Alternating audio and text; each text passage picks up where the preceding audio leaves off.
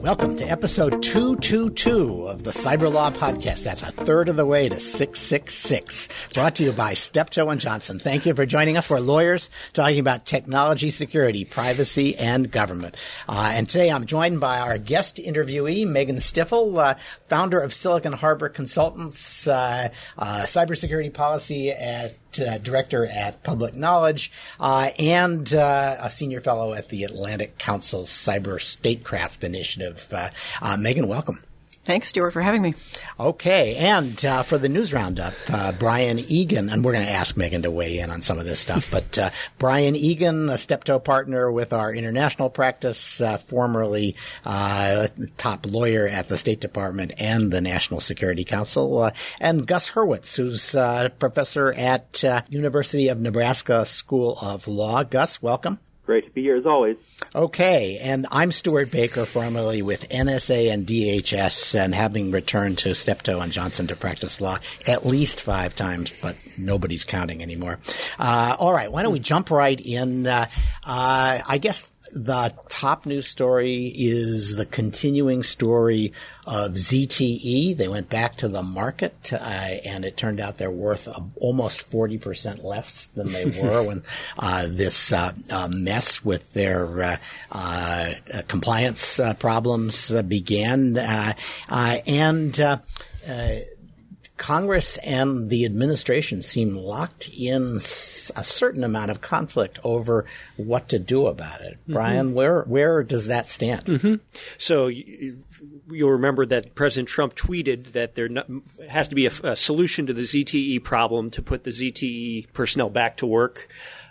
Commerce then, about 2 weeks ago, came out with a superseded order that imposed some pretty significant new penalties on ZTE, over $1 billion in additional penalties that ZTE must pay. They've got to fire their entire board and executive suite. They've got to agree to a very draconian set of oversight monitors. And so that went into, or the order came out about 2 weeks ago. Congress is not happy about this, so there is an amendment to the NDAA that may... This is an amendment from... It's the Chuck Schumer, Tom Cotton amendment, sort of odd bedfellows in this one. That's right, yeah. Van Hollen is a key player on the Democratic side as well, but they have an amendment that would make the old penalties stay in effect and not allow the new penalties to come into effect unless the president were to make a couple of certifications under the amendment, one of which is that ZTE has not violated U.S. export control laws for the past year, and secondly, that they're cooperating with any ongoing U.S. government investigations. And the president, or at least the White House, has said they don't much like this. But what I was struck by is it's not clear that this language, that this provision is actually going to have the effect that Senators Schumer and Cotton and Van Hollen, Representative Van Hollen, think it will. Just looking at the language, it says the executive office of the president may not modify a civil penalty, but of course it looks as though this penalty was modified by the same people who imposed it in the first place, the Commerce Department, so it may not even apply. And then the certifications, if I'm reading them right, say, well, you can't have violated the law, the export control law, within the last year. And the last violation, even if you're pretty generous, is about assigning blame for a violation, was of July of last year when they sent in a report that was later characterized as containing falsehoods. So as of July, it's been a year since they did anything that the Commerce Department objects to. I'm guessing that they'll be able to certify this as soon as this bill passes. It's certainly possible. They made some minor adjustments in the NDAA amendment, but they have not changed the two key things you just said, Stuart. So, and as you noted, The last publicly reported violation of U.S. law was this July 2017 letter. So it may be just a matter of having the president or the Secretary of Commerce kind of put their money where their mouth is and make the certification. Right. And ordinarily you'd say, well, they can fix this in conference, but they're going to be trying to keep it in conference, not fix it. The House is probably going to be less enthusiastic about this because they're closer to the president, the people running this, and so won't be eager to make it even harder for the administration to certify. So this may turn out to be one of those fights that isn't as big a fight as it sounds like. That's certainly possible. All right. Well, a fight that in retrospect turns out not to have been much of a fight was the AT&T Time Warner merger, where Judge Leon just said, yeah, whatever, sure, sounds great to me. Gus, are there lessons to be drawn from this other than that you should always want Judge Leon in your merger cases? Yeah, I'd say rumors of antitrust steps have been greatly exaggerated. So Judge Leon didn't just say, yeah, sure, go ahead. He said, hey, government, you roundly failed on every single element of this case to convince me in any way. The big lesson of the case, so for background, the case was a vertical merger, and this is the first judicial challenge to a vertical merger in decades.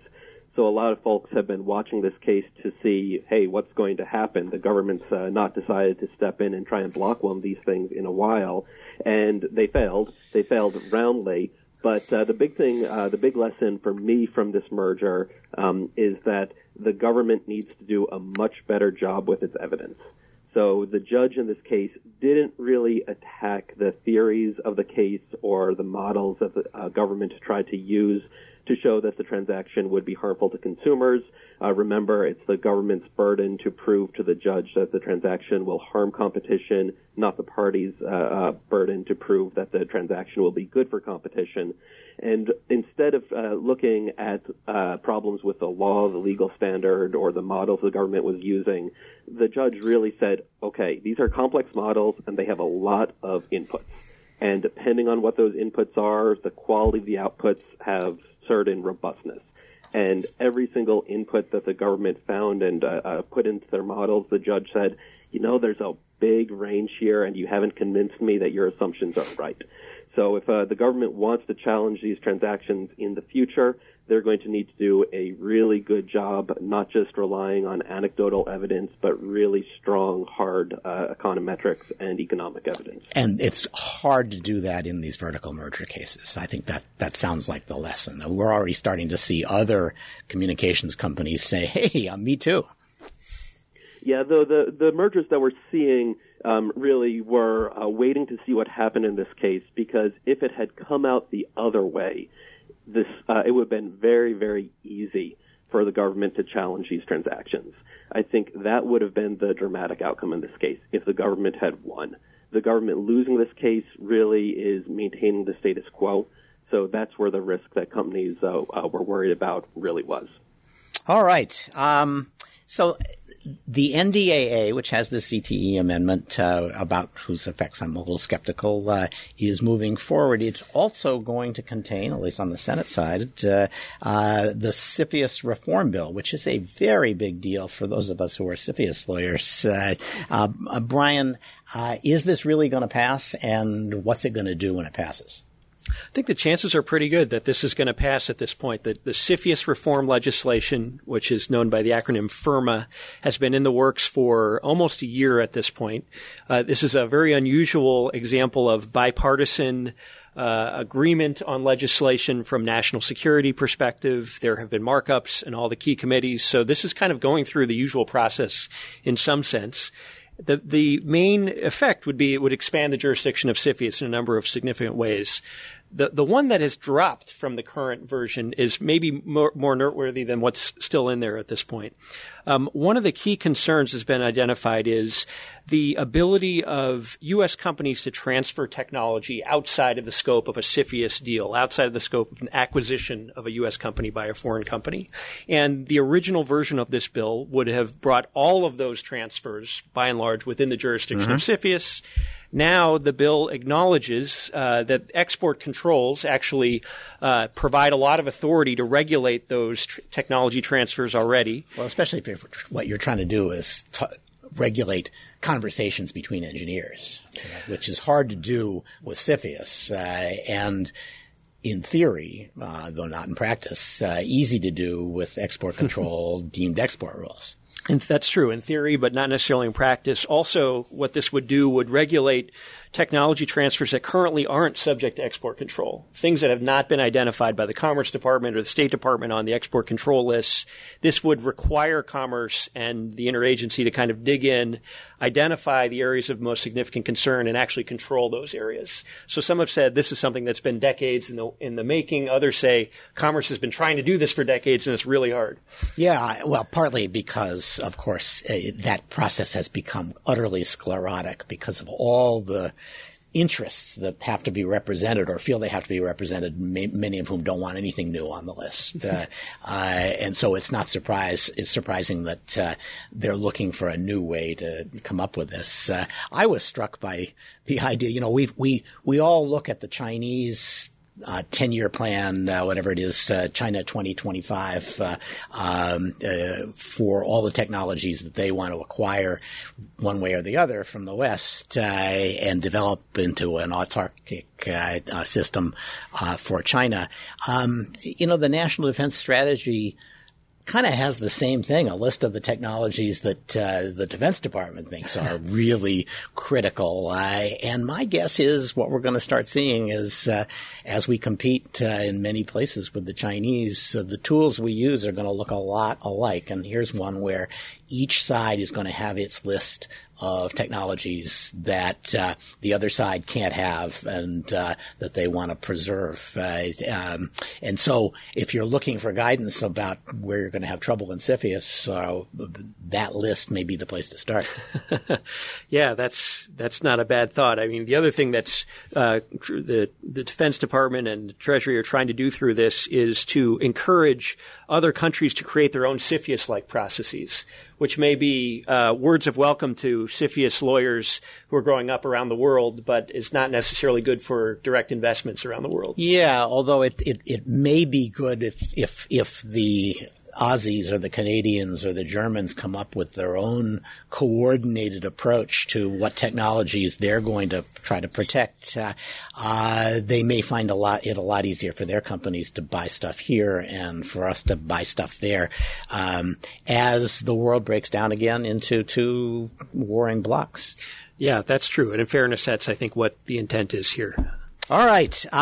So speaking of warring blocs, we know what side the Russians are on, and it turns out that increasingly people think they know what side Kaspersky is on. And it's not just the U.S. government now.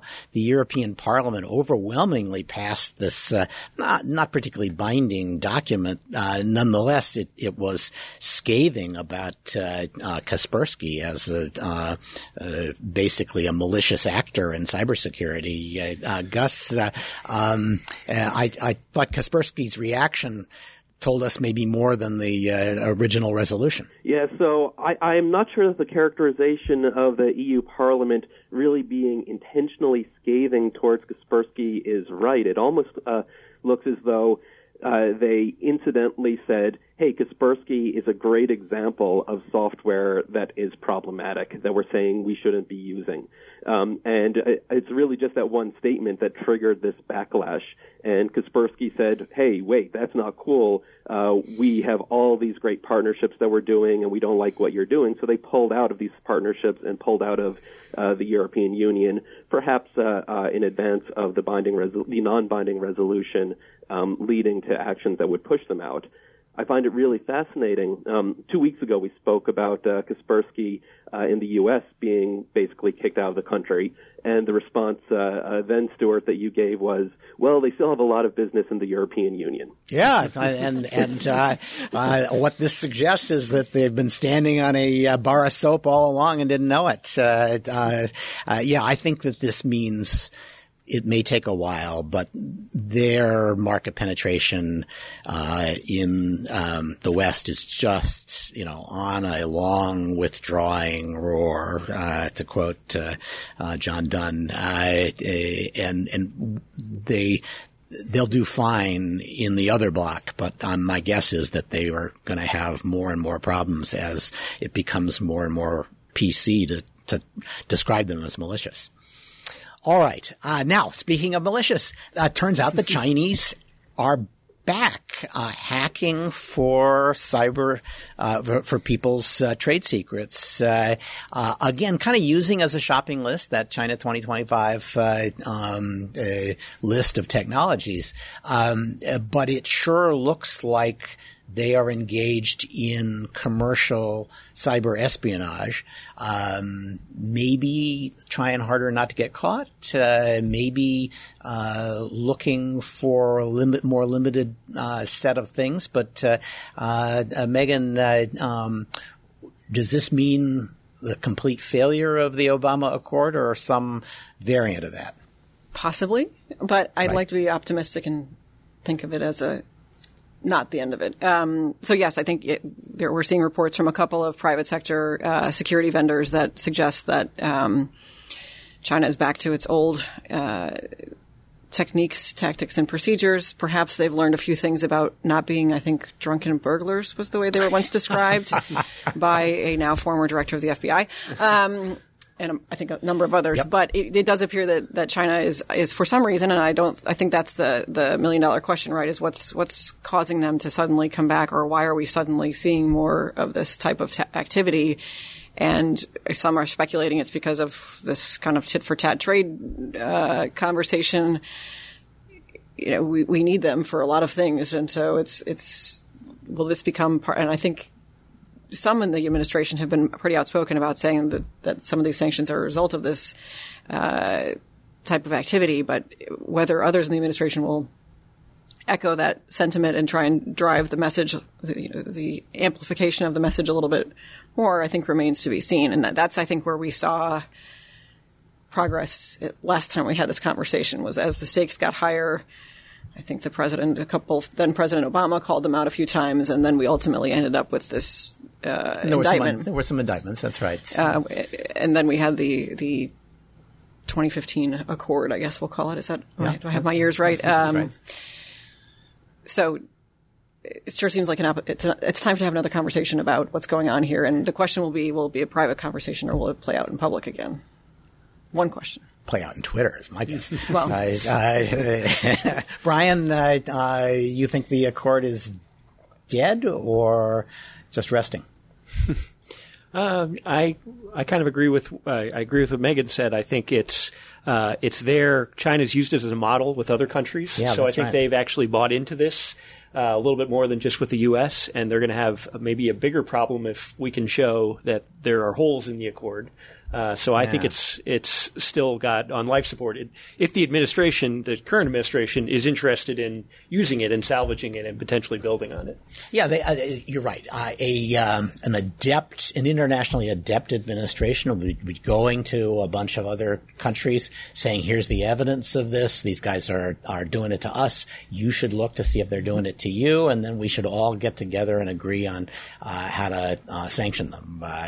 I'm not sure that's what this administration is going to do, and I'm not sure that anybody's going to answer the phone if they try. But my guess is that the Chinese government's instruction to its cyber spies was, one, you're working for somebody new now, not those boneheads at the PLA. So there's going to be more discipline about what you do, and you're not going to get caught. So they may have failed in that second effort, but my guess is that they're trying hard not to get caught. There's some value in having them trying hard not to get caught because it makes them less likely to steal everything. Just, what the hell? This is going to be a long-term problem. Okay. EU content filtering. We don't usually talk about this, but you don't usually say anything nice about the EFF, but they are complaining along with a bunch of other civil society groups about the EU requirement that says anybody who has a website needs to filter uploads from their users to make sure that the users are not infringing anybody's copyright. This is a massive undertaking, and even the companies that do it, like Google, YouTube, do it badly enough that they're constantly taking stuff down that they shouldn't take down, and so it is cutting off speech, imposing liability. It's a bad public policy to turn something like this over to a private actor and then say, and if you do it wrong one way, no harm, no foul. If you do it wrong the other way, we'll impose massive liability on you. We all know what those incentives turn out to be. The EU is pursuing this and apparently not going to change the rules because they've gotten enthusiastic about any form of content regulation of big tech from the United States, as far as I can tell. Stuart, between this and GDPR, it sounds like walled gardens are the way of the future. I think that's probably the right. European approach. Yeah. And if you thought there was like, oh, well, those content guys worried about protecting their copyrights and their trademarks, they have a sense of social responsibility. There are some things they won't do. You only have to look at what the Spanish Soccer League did. It gives you access to an app that, I don't know, tells you, scores or something. And it also turns on your phone, collects audio in the bar that you're in to see if maybe the bar is playing the game without having paid the fees, and then it geolocates you using your damn phone, so it can send people out to bust everybody who's listening illegally to the game. I just love that. And of course, it's all GDPR compliant because they say, oh, by the way, we need access to your phone and location and audio. And everybody just says, yeah, okay, I'll go. It sounds good to me. So I just love big copyright. Okay. U.S. sanctions, this is interesting, and I don't know what to make of it, but I think people in Silicon Valley may find it interesting. The U.S. has been sanctioning Russians for cyber attacks, and those sanctions have now reached companies that I think most people in Silicon Valley think of as their companies. A couple of them, I think ERP Scan was one of them, and what was the other one? Demdy? It seems to me that those guys are showing that this process of breaking up into blocks is going to be a long and painful one, and that a lot of assumptions that people have made, and Betty, that people have made, well, we're all tech guys together, bros under the skin. It's going to turn out that a lot of the companies that people think of as part of the Silicon Valley community are going to end up on the other side of that block.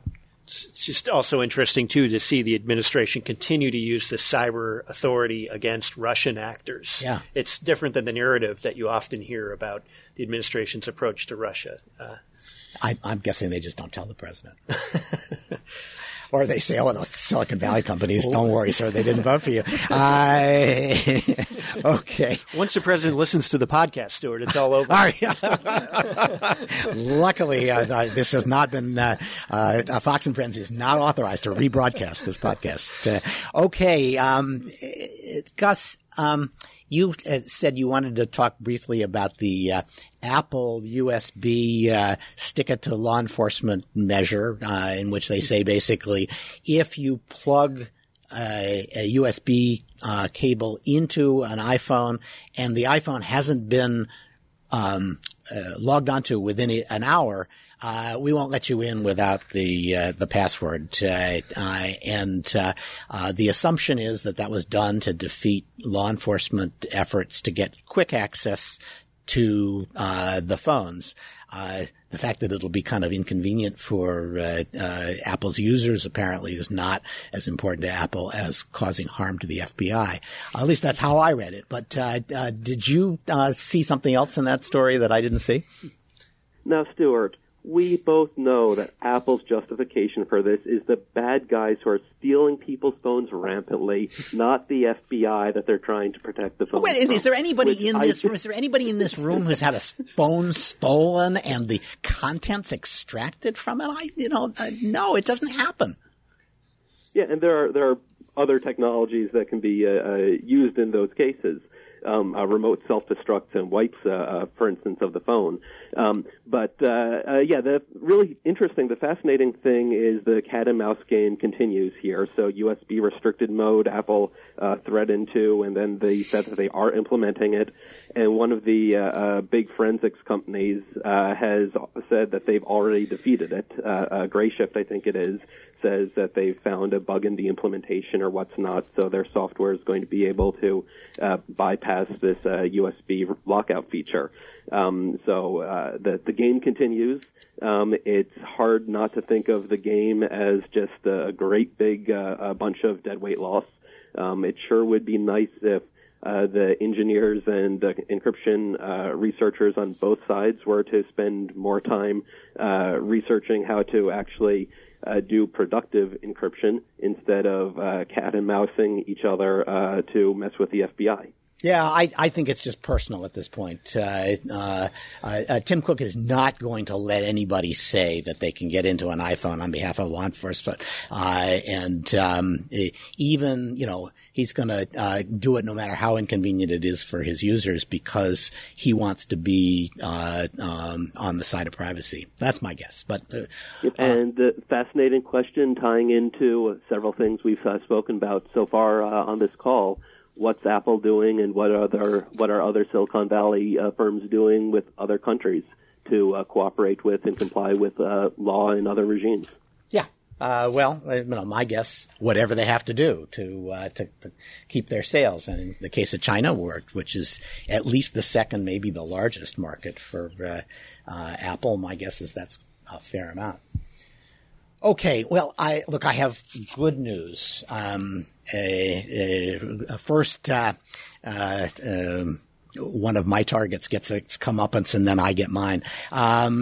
Southern Poverty Law Center, which I ranted about one or two episodes ago, and they really are just, as somebody says in the article I'm about to cite, keepers of lefty orthodoxy, which they achieve by smearing everybody to the really to the right of George W. Bush, is my guess. As racist, bigot, hate speaker. Since Silicon Valley just says, oh, yeah, whatever you say, I guess we should boycott them. They're immensely influential. They did this, however, to the wrong guy. They did it to a guy named Majid Nawaz, who is, in fact, himself a former Muslim extremist who is now working to fight Islamic extremism, and of course that's not PC anymore.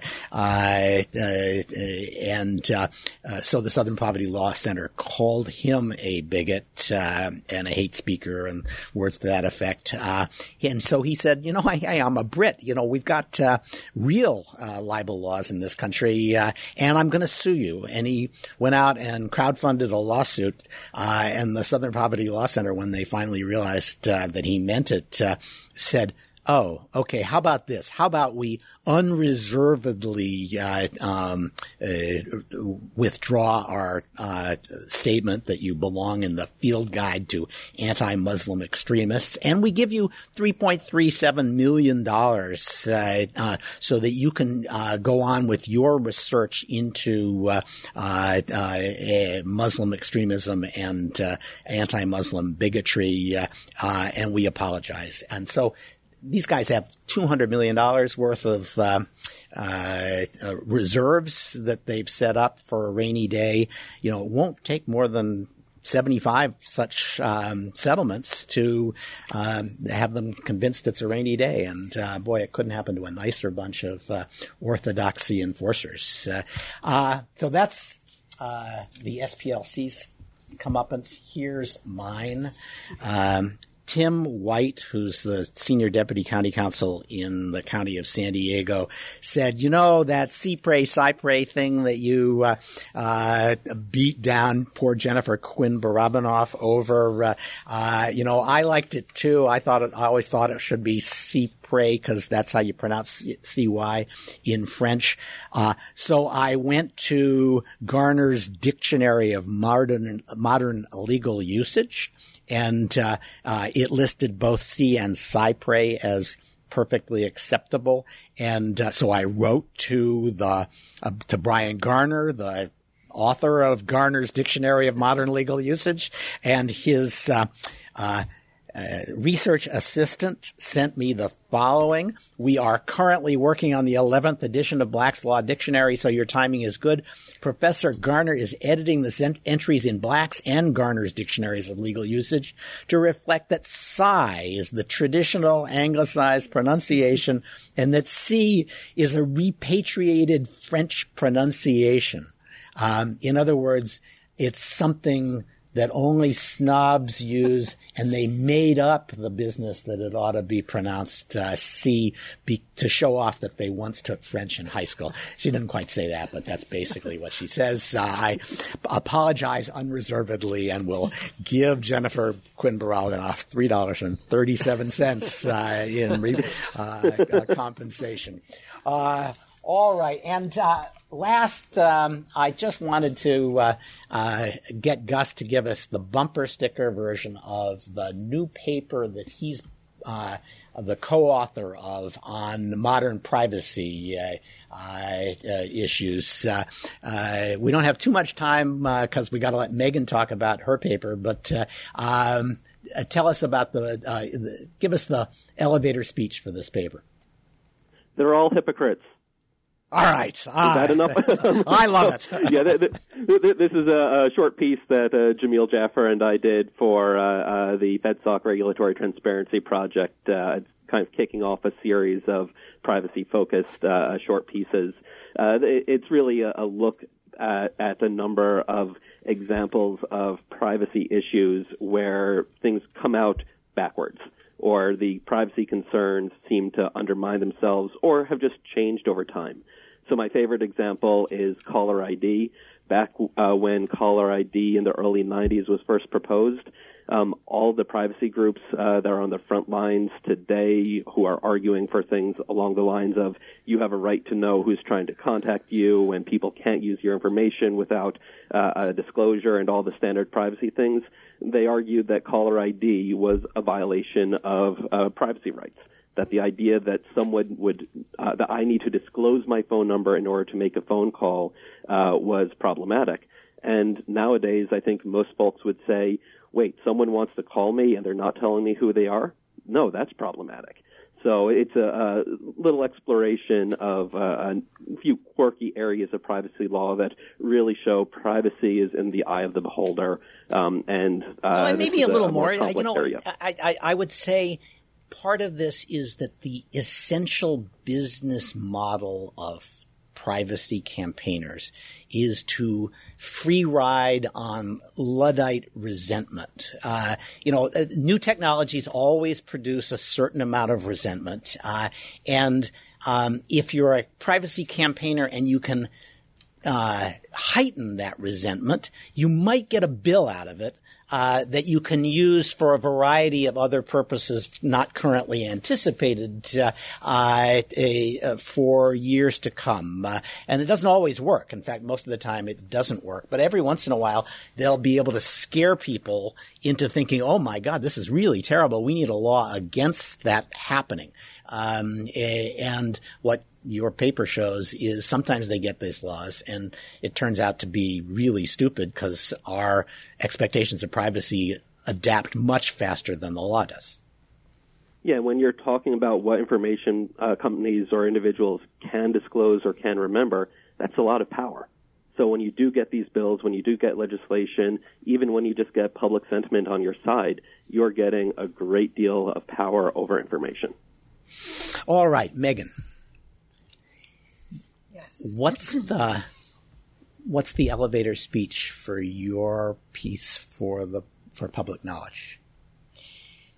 FUD doesn't work. Fear, uncertainty, and doubt. So, okay, I'm with you so far. Right. I think so. Essentially, this is an effort to, as the title tries to portray, change the conversation around cybersecurity. I think most of us would agree that we hear the word cybersecurity and consumers sort of go glassy-eyed, and lawyers and anyone aside from a security vendor sort of goes, ugh.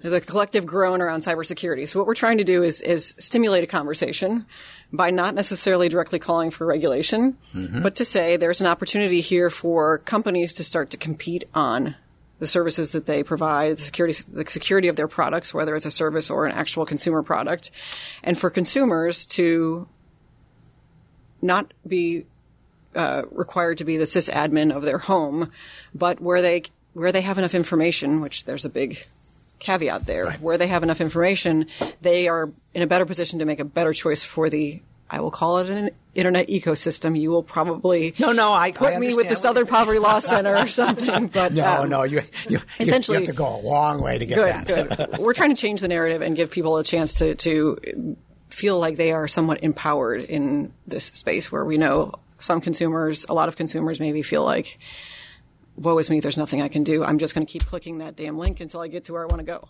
Right. So then the part that you did not spend too much time on because you were sure I was going to mock it as political correctness is you're drawing an elaborate analogy to sustainability as a movement. And the theory, if I understand it right, is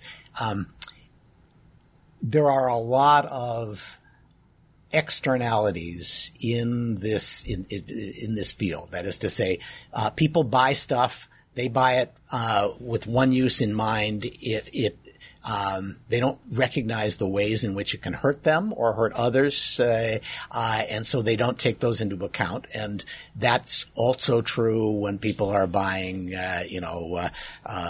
tuna that also killed dolphins or whatever the sustainability issue du jour is. And so you're hoping that sustainability successes in jawboning individuals and companies into doing more about these ecosystem problems could also be used for cybersecurity. Correct. Okay. Thank you. Yes. So the analogy, the thought thing. You don't have to be afraid. You can say that. The thought is that there are many lessons that can be learned from the sustainability movement and as a tool to change corporate and consumer behavior that might also apply in the context of cybersecurity. Of course, I think we all know that there is no perfect analogy in cybersecurity.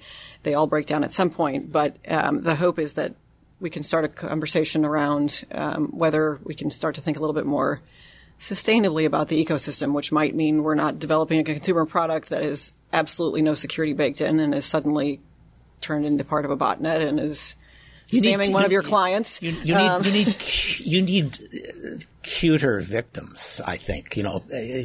What's the equivalent, the cybersecurity equivalent of a polar bear that doesn't have an ice flow? That's what you need, because, saying, oh, please do more about cybersecurity or Sony will be attacked again. I'm not sure that's going to get you very far. Yes. So it's not a direct analogy to necessarily environmentalism, but as the paper talks about, there are, first of all, to your point about externalities, the Council of Economic Advisors report back from the spring identifies cybersecurity as a public good and identifies the significant amount of externalities as a consequence of inadequate cybersecurity. So we are not necessarily thinking about identifying the poor person who doesn't have access to their social media account as our poster child, rather thinking about we know that a number of exchanges, so publicly traded companies, have to talk about their ESG ratings, environmentalism, social, and governance. And so adding cybersecurity as an element of either one or all of those, because in fact, the argument here under sustainability is that cybersecurity enables not only sustainability practices, but also sort of the ongoing operation of the internet ecosystem as an interoperable. So let me medium. Let me take it down to something very concrete, because I think we talked about router security a while back, and router security turns out isn't very good, and insecure routers are a lot more dangerous than we thought, not just in terms of DDoSing people, but in terms of doing man-in-the-middle attacks and extracting all the information you might need to drain people's bank accounts, et cetera, et cetera. What's interesting about routers is that unlike phones, unlike computers, they don't have some big oligopolistic provider who can extract enough rent to give you security, or at least spend a lot of time on security. They don't have a Microsoft, they don't have a Google, they don't have an Apple providing the operating system. So how does it's clearly an externality too, right? You buy your router, you buy the cheapest router that gives you what you want, and you don't think much about the consequences for other people and maybe not for yourself. So how does bringing a sustainability model to that world change the outcome? I think another useful part of this analogy is the supply chain concept. So if I'm a large internet provider, which I'm no longer, we promised Gus we weren't going to talk about net neutrality, but I only say that use that by way of saying, so if I'm an infrastructure provider, if I'm a tier one provider, I can say potentially to my consumers, I will give you this router and you may use it, or you may choose from these 4 other ones, which I've already assessed the security of. Otherwise, you don't get to get on my network. Okay. So again, it's sort of thinking about things from both a life cycle perspective, but also a spectrum of actors in the space. So there is a responsibility along the spectrum, from the consumer who needs to make better choices to the company who's producing the routers who can follow our nice handy list of, if you're a product manufacturer, which is at the back of the paper, some best practices that they should follow. So essentially the idea here is everyone should follow the best practices that's relevant for their space in the ecosystem. So then the ISP says, okay, so I get a warm glow, and public knowledge says nice things about me in a press release. And then I spend a year fielding angry calls from people whose the modem that they bought at Home Depot doesn't work on my network because I won't let it. Are you sure they're going to do that? Possibly. Okay. So one option, of course, is yes. So part of what you're talking about is incentives, right? What's the incentive here for AT&T or some other entity to want to endorse this process? Well, among other things, it lets them get a leg up maybe on their competitors. But maybe AT&T or the government says, you know what? It will give you a discount, a rebate, a tax deduction, like we have in the Energy Star context, for you to get rid of that piece of junk router that maybe was shipped with a hard-coded password in it, which hopefully we're getting there. But so there's a lot more to this puzzle. We do have a ways to go, but that was part of the primary purpose of the paper, was to start a conversation and stimulate dialogue, in part among interesting bedfellows. Okay. Last set of questions. One of the things I worry about when we talk about regulating cybersecurity is you didn't say regulation. Okay. So and regulation has lots of problems. One of the problems is it takes forever, right? But the only thing that takes longer than regulation is coming up with a list of best practices and publicizing it, getting everybody to sign on to them. Once they've signed on to them, they're not going to want you to change them. They're not going to want you to say, oh, yeah, we've got version 3.01 of our best practices includes something to deal with this new man-in-the-middle attack on your router. That's just, you're going to get people signing up to stuff that is going to slowly fall out of date. How do you deal with that? So I think, do I take from that then that you're not a fan of the cybersecurity framework? So the cybersecurity framework is not a set of rules. It's a set of terms for talking about how good your security is. That's what we're intending by the paper. It's not to say you must follow this particular regulation or this particular best practice. It's to say we would expect that you would, for example, have something that you're doing on X. Demonstrate that you are contributing to the ecosystem rather than taking from it. So, and here are a set of examples of where you might be contributing. You're publishing, the NTIA is about to undertake a software bill of materials process. Right. So you follow a software bill of materials. You talked about that a couple of times, and I have to say, I only half understand what that is. What is a software bill of materials? So first of all, you have to get into the lingo. It's called an SBOM, software bill of materials. That's apparently the way that's being constructed. Got in Stewart's interest. Yes. Exactly. As you know, I'm a lawyer, not an overly technical person, but the rough description is, in some ways, it could be poorly analogized to a nutrition label, but I undertook the following processes in developing this software, so that when someone, a procurer, decides that they're going to procure software for a particular thing, they can say, "Did you do this, that, and the next thing that I know are more," to use the phrase, sustainable practices in developing software. But essentially, it's basically a guidepost to say, rather than just saying, please, develop an app for me that allows me to. The other day I was thinking we need one that tells parents the best driving routes to get their children to go to sleep in the car. Oh, I like that. Yes, that's right. So I might, the folks will kill me for describing S-bombs in this way, but is your app going to suck my location information down? Is it going to turn on my microphone? Who's it going to disclose my route to? And that's all a bill of materials. Well, it could include those types of things, but I think the reality is it's much more technical than that.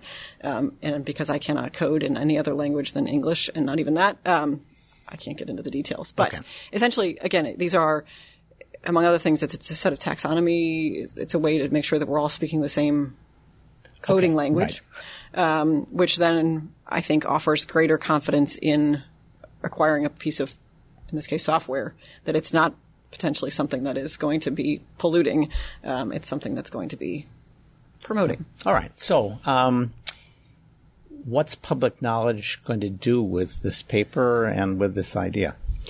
So we actually this morning had our first roundtable, which is a little bit later than we expected to, but Mother Nature got in the way.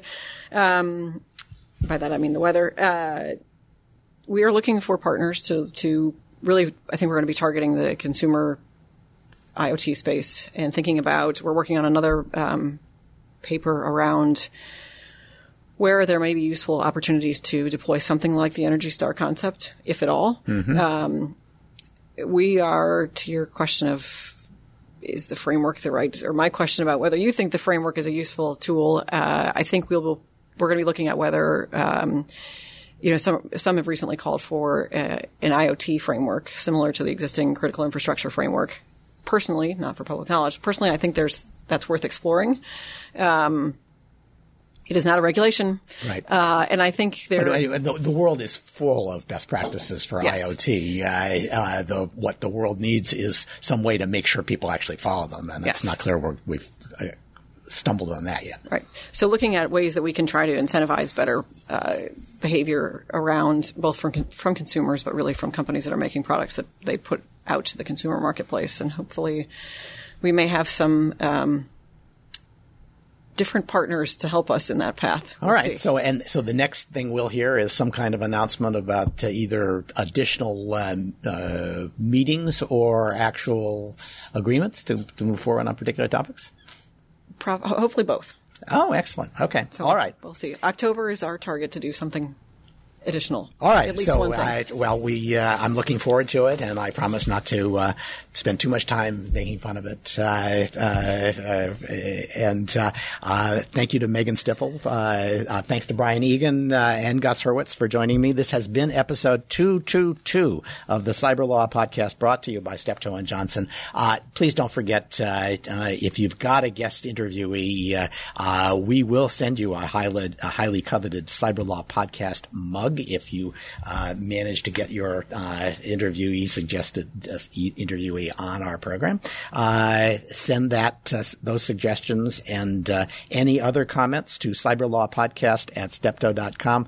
I'm not sure my ego's quite recovered, but in a week or two you can start critiquing my usage and calling me a grammar snob. But give me a week off, please. If you want to hear your voice on the show, call 1-202-862-5785 and leave a message. And if it's really entertaining, particularly entertainingly abusive, we will definitely play it. And rate the show. Go to iTunes, to Google Play. Leave comments, reviews, say nice things if you can, but say something, because that's what it takes to get other people to find the show. We have a lot of upcoming guest interviews. Let's see, we're going to have Matthew Waxman and Duncan Hollis. We'll be talking about their later approach to cybersecurity, which involves using PSI, which is the Proliferation Security Initiative, which nobody but me really loves. Well, actually, Brian, you probably love it, but not many. Bobby Chesney and Danielle Citron are going to be talking about deep fakes. Mike Hayden, the former director of CIA and NSA, is going to be talking about his new book, which is pretty entertaining. I don't agree with about half of it, but it's still fun. Woodrow Hartzog from Northeastern University has a book on privacy. I really disagree with him. This will be a lot of fun. Noah Phillips,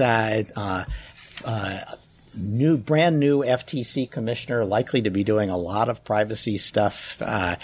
Formerly worked for Senator Cornyn, and then before that at Steptoe and Johnson.